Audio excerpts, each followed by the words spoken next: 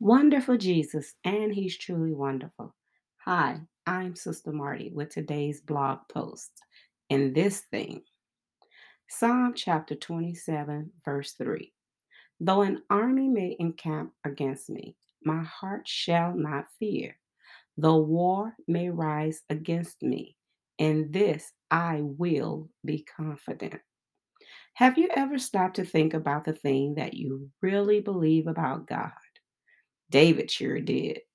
David decided early on that he would not walk in fear because of his relationship with God.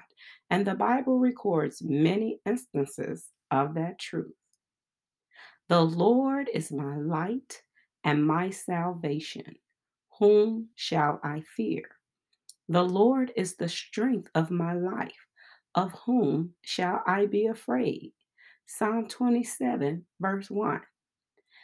David wrote that the Lord was his light, his salvation, and the strength of his life. Knowing this to be his truth, David wondered who could cause fear to erupt in his heart. When he was a shepherd and predators would come after his sheep, David described how he handled the situation in a conversation he had with Saul. But David said to Saul, "Your servant used to keep his father's sheep. And when a lion or a bear came and took a lamb out of the flock, I went out after it and struck it and delivered the lamb from its mouth. And when it rose up against me, I caught it by its beard and struck and killed it." 1 Samuel chapter 17, verses 34 through 35. Wow. You have to be pretty courageous to go against a wild animal and take your sheep out of its very jaws. Then, when it turns on you, grab it by the beard and kill it.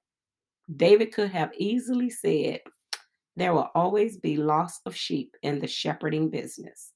The lion got what he wanted, the bear got what he wanted, and it is what it is." But that's not what he said.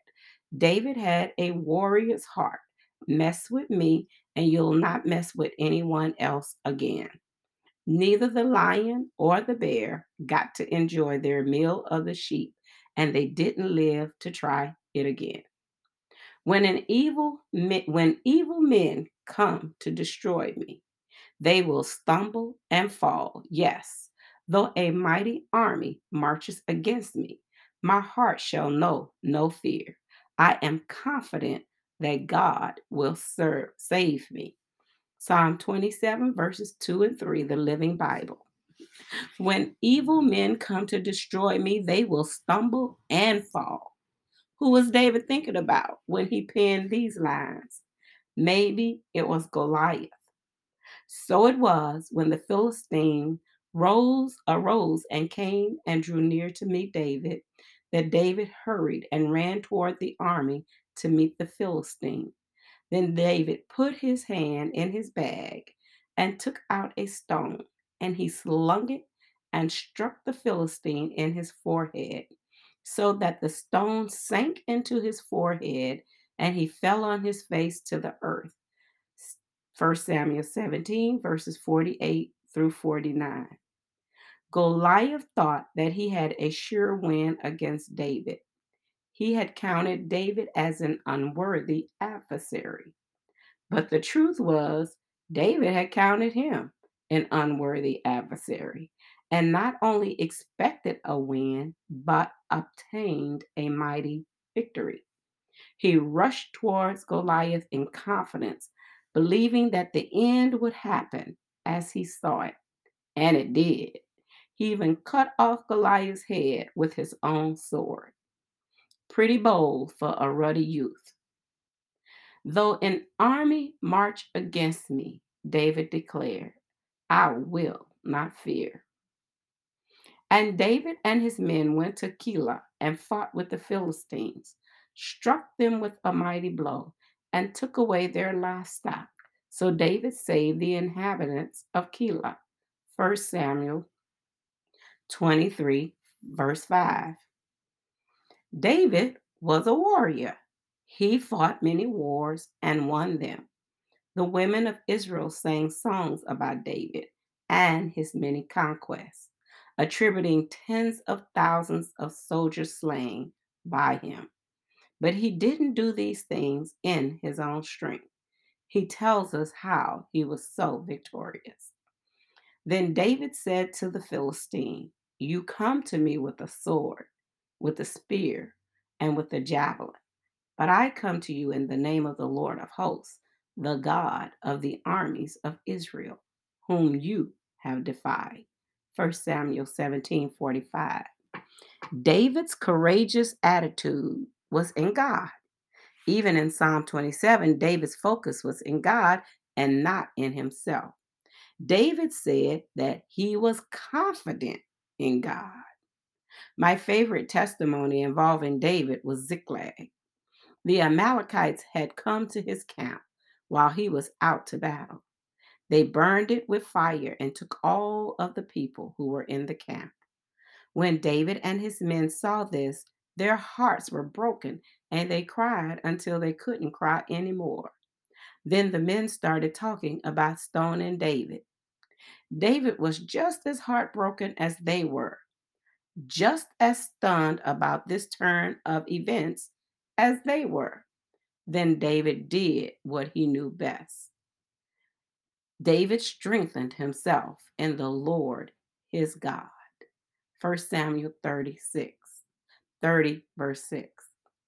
David turned to the strength of his life. He sought the he sought the light.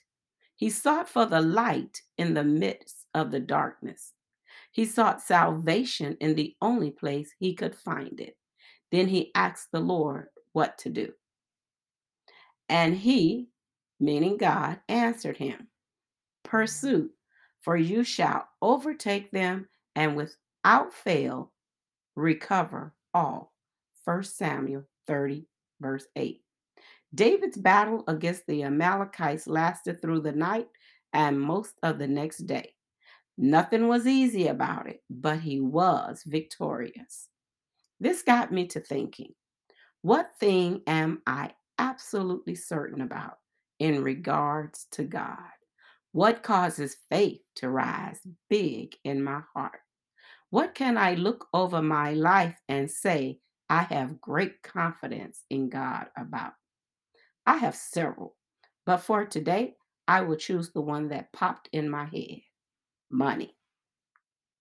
Malachi 3:10 states, "Bring all the tithes into the storehouse, that there may be food in my house.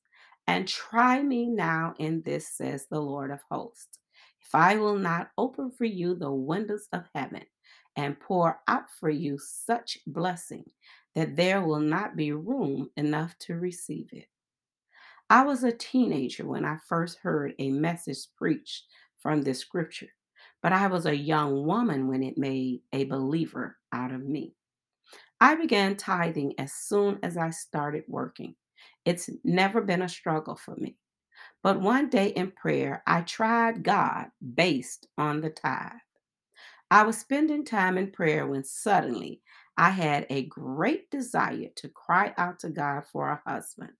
I spoke words similar to these: "Lord, you promised me in your word that if I would tithe and make sure that your house was taken care of, that you would bless me to where I would not have room to receive it. Lord, where is my blessing? I still have room." This was in August of 86. About a year before this incident, I had met my husband in an airport in Sicily. We talked for several hours and went our way. I remember thinking that I had just met the man that I could spend the rest of my life with.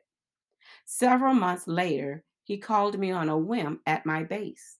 I just happened to be passing the phone when it rang, and it was him.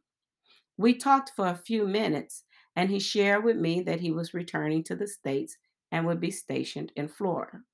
So here I am, crying out to God, "Where's my blessing, Lord? Still have room to receive, Lord."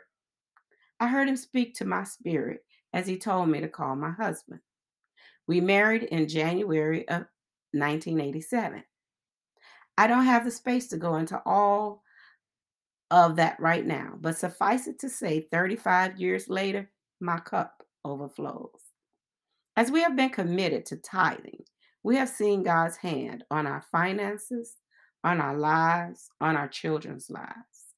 David's confidence in God helped him to be both warrior and king. Our confidence in God regarding money has taught us to trust Him with the 90%.